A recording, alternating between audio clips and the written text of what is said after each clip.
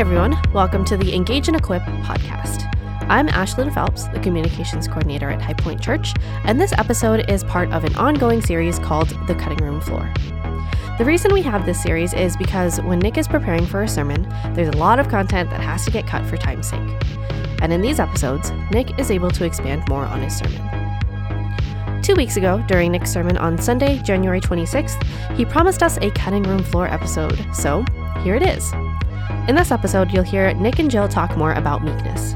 This is a term that Christians have generally lost the true meaning of, so they're going to expand more on what it is and what it isn't. If you haven't listened to the original sermon yet, we recommend listening to it before you get to this episode. You can find it at highpointchurch.org/sermons or on our sermons podcast, and it's called A Serious Man Leads Rebuilding. As always, if you have any questions or feedback from listening to this episode, send us an email at podcast@highpointchurch.org. Thanks for listening.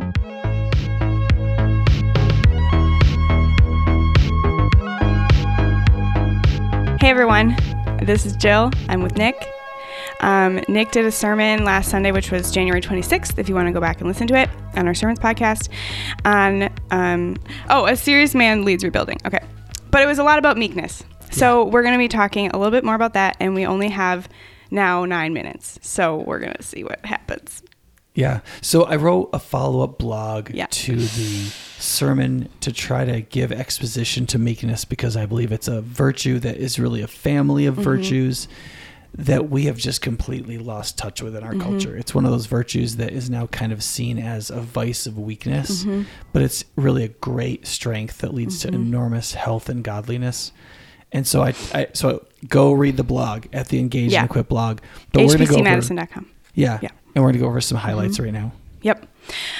So meekness is kind of one of these terms, like godliness or righteousness, that has been used forever in Christianity, but that sort of needs to be re-explained. Not redefined, but re-explained. Right. And so we're going to do that and compare it to some other things that you might think of when you think of meekness.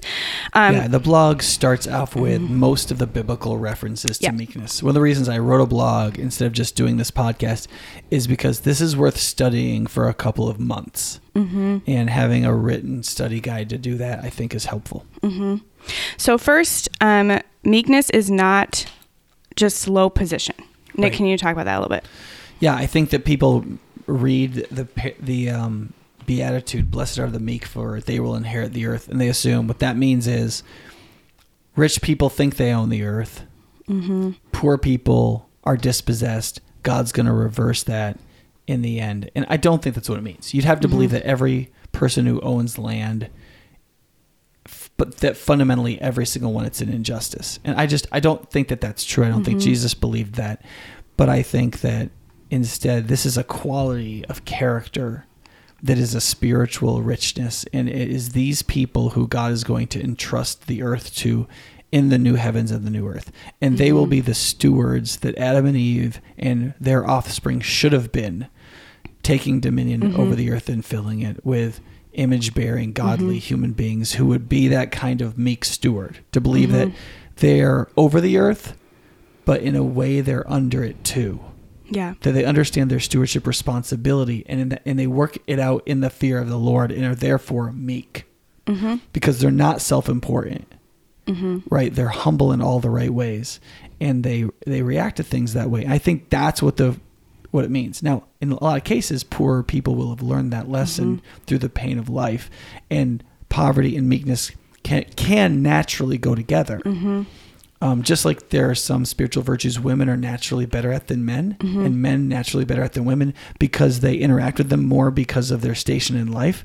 But I do not think any poor person should think, well, I'm poor, therefore I'm going to get a great break in the new heavens and the new earth. That's not true. Those who, through faith, pursue God in godliness have this role in the new heaven and the new earth. Yeah. So it's not dependent on your station. We all need to be meek. Right. Basically. And pride often attends on riches. Yes. Right. Wealth isn't an evil, but the love of wealth is the root of all kinds of evil, the scripture says, and evil tends to bring out, wealth can often bring out the worst in us. And so there is definitely a correlation between wealth and wickedness. but it's not inherent to the wealth. It's inherent to our sickness in the curse. Yes. Okay. So if it's not low position, meekness, you might think it's just being a pushover, but it is also not that. Do you want to talk more about that? Yeah, I just think it's like we talked about related to poverty. It's not a low position. It also means that you're not just somebody who constantly backs down. Sometimes I've said on the podcast that some ideas shouldn't be balanced. You have a primary idea and then you have an adjusting idea. So we talked about like debt. You shouldn't spend more than you make. That's the primary idea. There's some situations like to buy a house or to get an education by which you can get more income. In those cases, for another reason, it's okay to take on a certain kind of debt in a certain amount.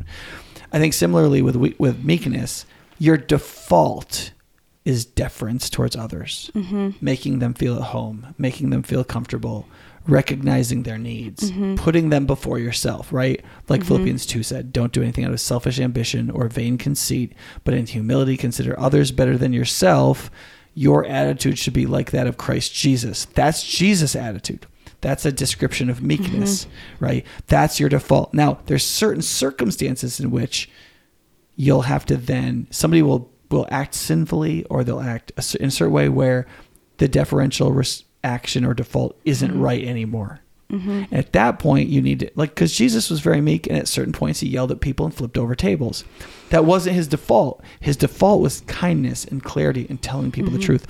At certain moments, he had to engage in being in that kind of assertive, still in a kind of humility. And so I think it's important to recognize meekness doesn't mean you're always a pushover. What it means is you're naturally deferential unless you must be otherwise. And I think that is a virtue. And I think our culture could use a whole lot more of it. Yeah. And that deference, when it does happen, is that the right term? Deference instead of deferential? Like, I think so. Yeah. Okay. That deference comes from a place of security and strength, internal strength. You're choosing to do it in the right moments instead of choosing to defend yourself or take something from someone else. Right. It's a version of self-forgetfulness and hospitality. Right. And so it will be perceived maybe by some as being a pushover, but you're not being a pushover. You're choosing that in that moment. Yeah. I think there's a very strong way to show interest in other people and their needs. Yeah. And so I think when we try to be strong and courageous people, you can listen to someone else so intently that they can feel a certain kind of strength coming off of you. And you're really listening. That's 100% deferential, you know? Yeah. There's no strength in listening to somebody just waiting for them to shut up so you can talk. That's just pride and vanity, right? So defining strength well is really important. Yeah. And a lot of I'm not going to be a pushover. That's all pride and vanity most of the time. It's just sinfulness and hatred. And I think knowing what that is and realizing that standing up for yourself should mean standing up for your God-given dignity, that it would be an offense to God if you let people run down a certain kind of dignity and they will then attack it in others. And so you have a responsibility to stand up and try to help correct that person and invite them into something better. That's not what most people do. Right. And it's real obvious when people stand up for themselves well. You know what I mean? And it's often for the good of the other, if the other person is being wicked toward you, right? The loving thing is to help them see that so that they can stop too. I mean, it's right. Well, in like, I think the next point you're going to look at is what is meekness the opposite right. of? Yeah. What? Right? Yep. Because if people say, well, the opposite of meekness is being assertive, that's not what Christian theology has thought historically, right? The opposite of the virtue of meekness is one of the 7 deadly sins, the vice of wrath. Right. Which is inordinate anger. It's self-indulgent anger, self-assertive anger. It's prideful anger, right? And indulging in wrath is the opposite of meekness, which leads to a kind of assertiveness, but all the worst kinds. It's selfish ambition. It's trying to take something that you feel like you deserve, that you don't have, or that you lost, or right. something. And your feeling of what you deserve is pretty self-indulgent usually. Right. So if you think of the opposite of meekness as not being assertive or direct, right? Meekness is not indirectness or unassertiveness. Meekness is the opposite of wrath. It is to keep your temper under control, to not be self-important, to see the value of others, and to be deferential and loving towards them and their needs, right? Or to copy Jesus, right? Yeah, who always tells the truth. And it's hard to hear, but he's always in his demeanor very peaceful and gentle and humble. And always working for the good, always working for what's healthy, always working for what's truly honoring to God and glorifying to God. So much so that people could get the wrong idea and think that Jesus didn't think he was God. He was so focused on the glory of God and not his role as a human person, even in the role of the Messiah, that people could in their minds separate the two. For him, they weren't separate, but yeah. So I think it's important to recognize that the opposite of vice is not assertiveness to meekness, but it's wrath. Wrath, yeah. And if you read enough to understand wrath and you understand meekness, and there's a link in the blog to read on meekness versus wrath, which I think will be helpful. Yeah, there's a lot we're skimming over in this blog, so you should really go read it.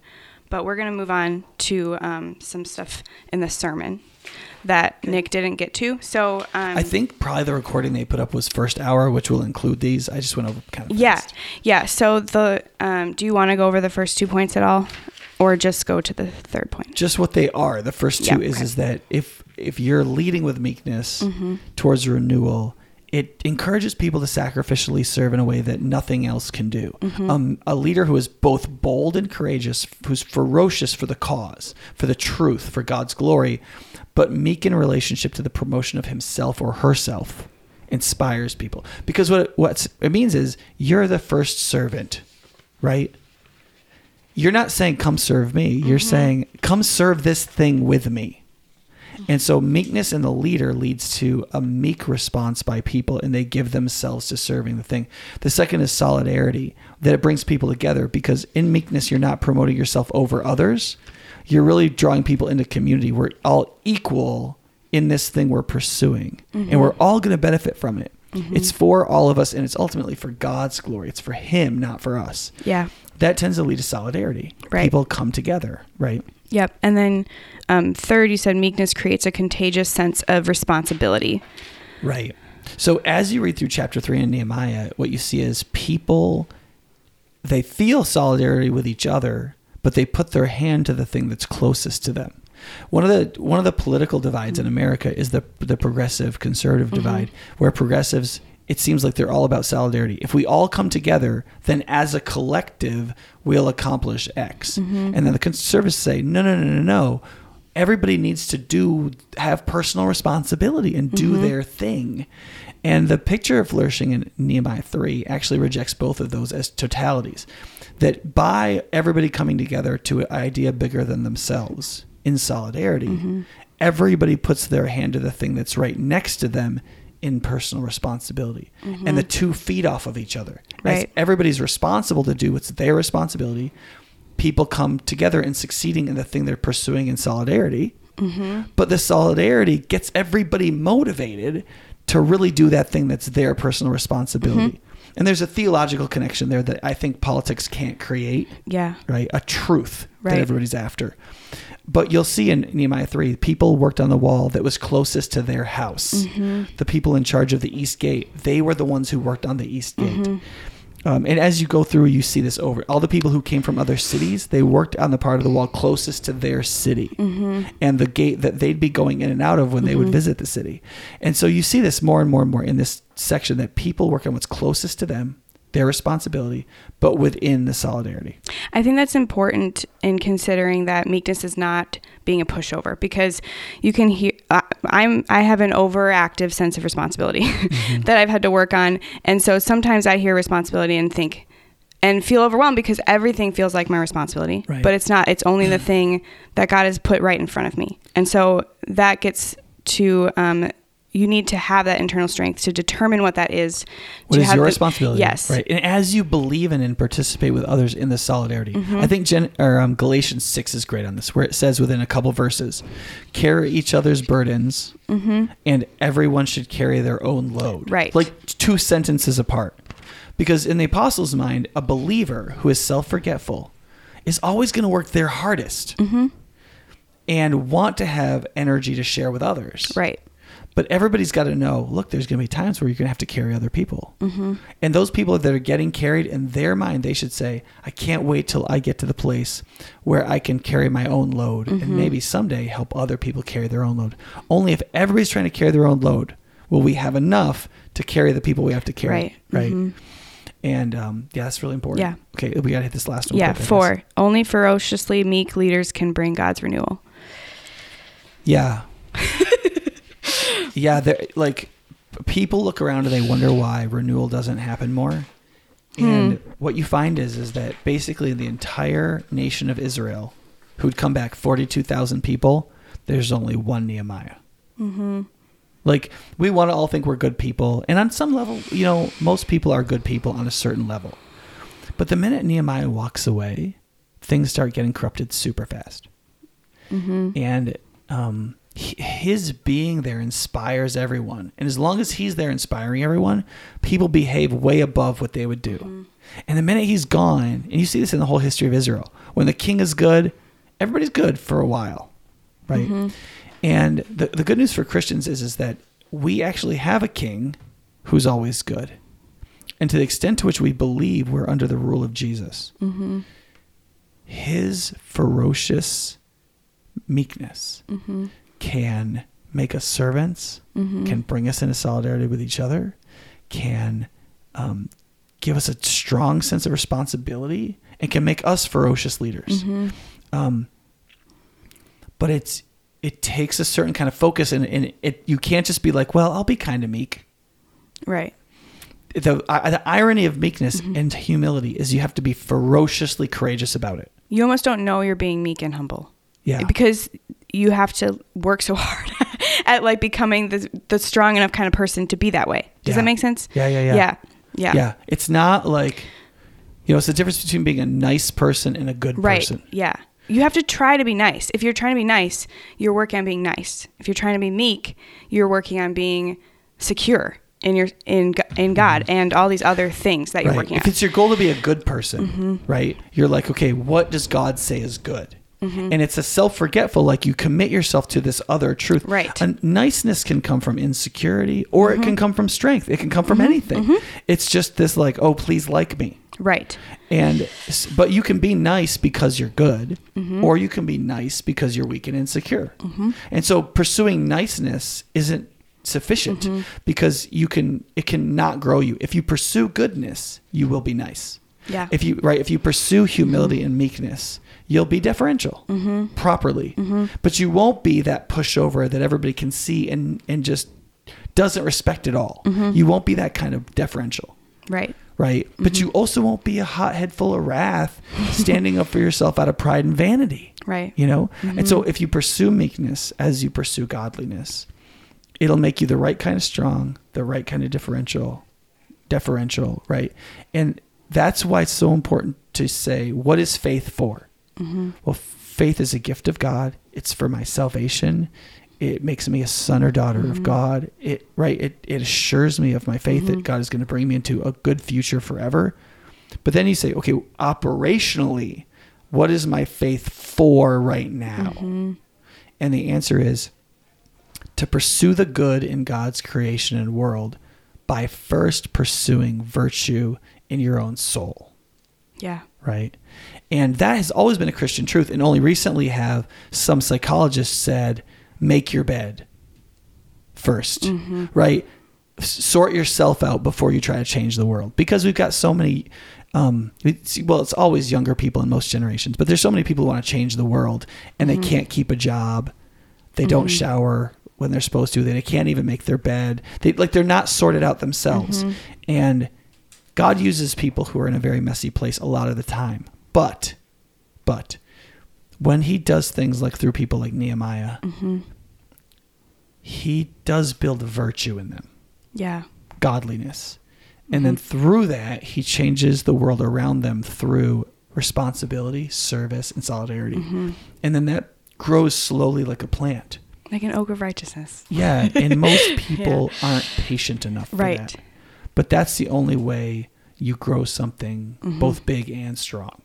And that will happen if we allow that process if we submit to that process. Yeah. And if we all pursue these things, God can make some Nehemiahs, you know, but ultimately we have to keep looking to Christ as the truer and greater Nehemiah, to put our failures of meekness on him, and then to, well, he literally says, take my yoke, for I am meek or humble in heart. Like, even as our teacher, he's meek, and he can teach that to us too.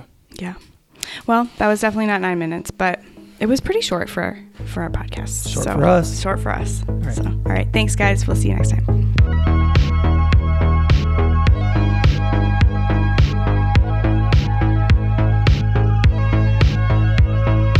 Thanks for listening to this episode of the Engage and Equip podcast. If you have a podcast idea or a question you'd like answered on the podcast, send us an email at podcast@highpointchurch.org. If you'd like to find more episodes, you can go online to highpointchurch.org/podcast. You can also find us on Apple Podcasts, Google Podcasts, Overcast, and other apps like that. We hope this episode was helpful to you as you grow in becoming a more substantive disciple and a part of the local church. If this episode was helpful to you, rate or review us on Apple Podcasts, or share this episode with a friend. Those are some of the best ways we have to reach new listeners. Until next time, thanks for listening to this episode of Engage and Equip.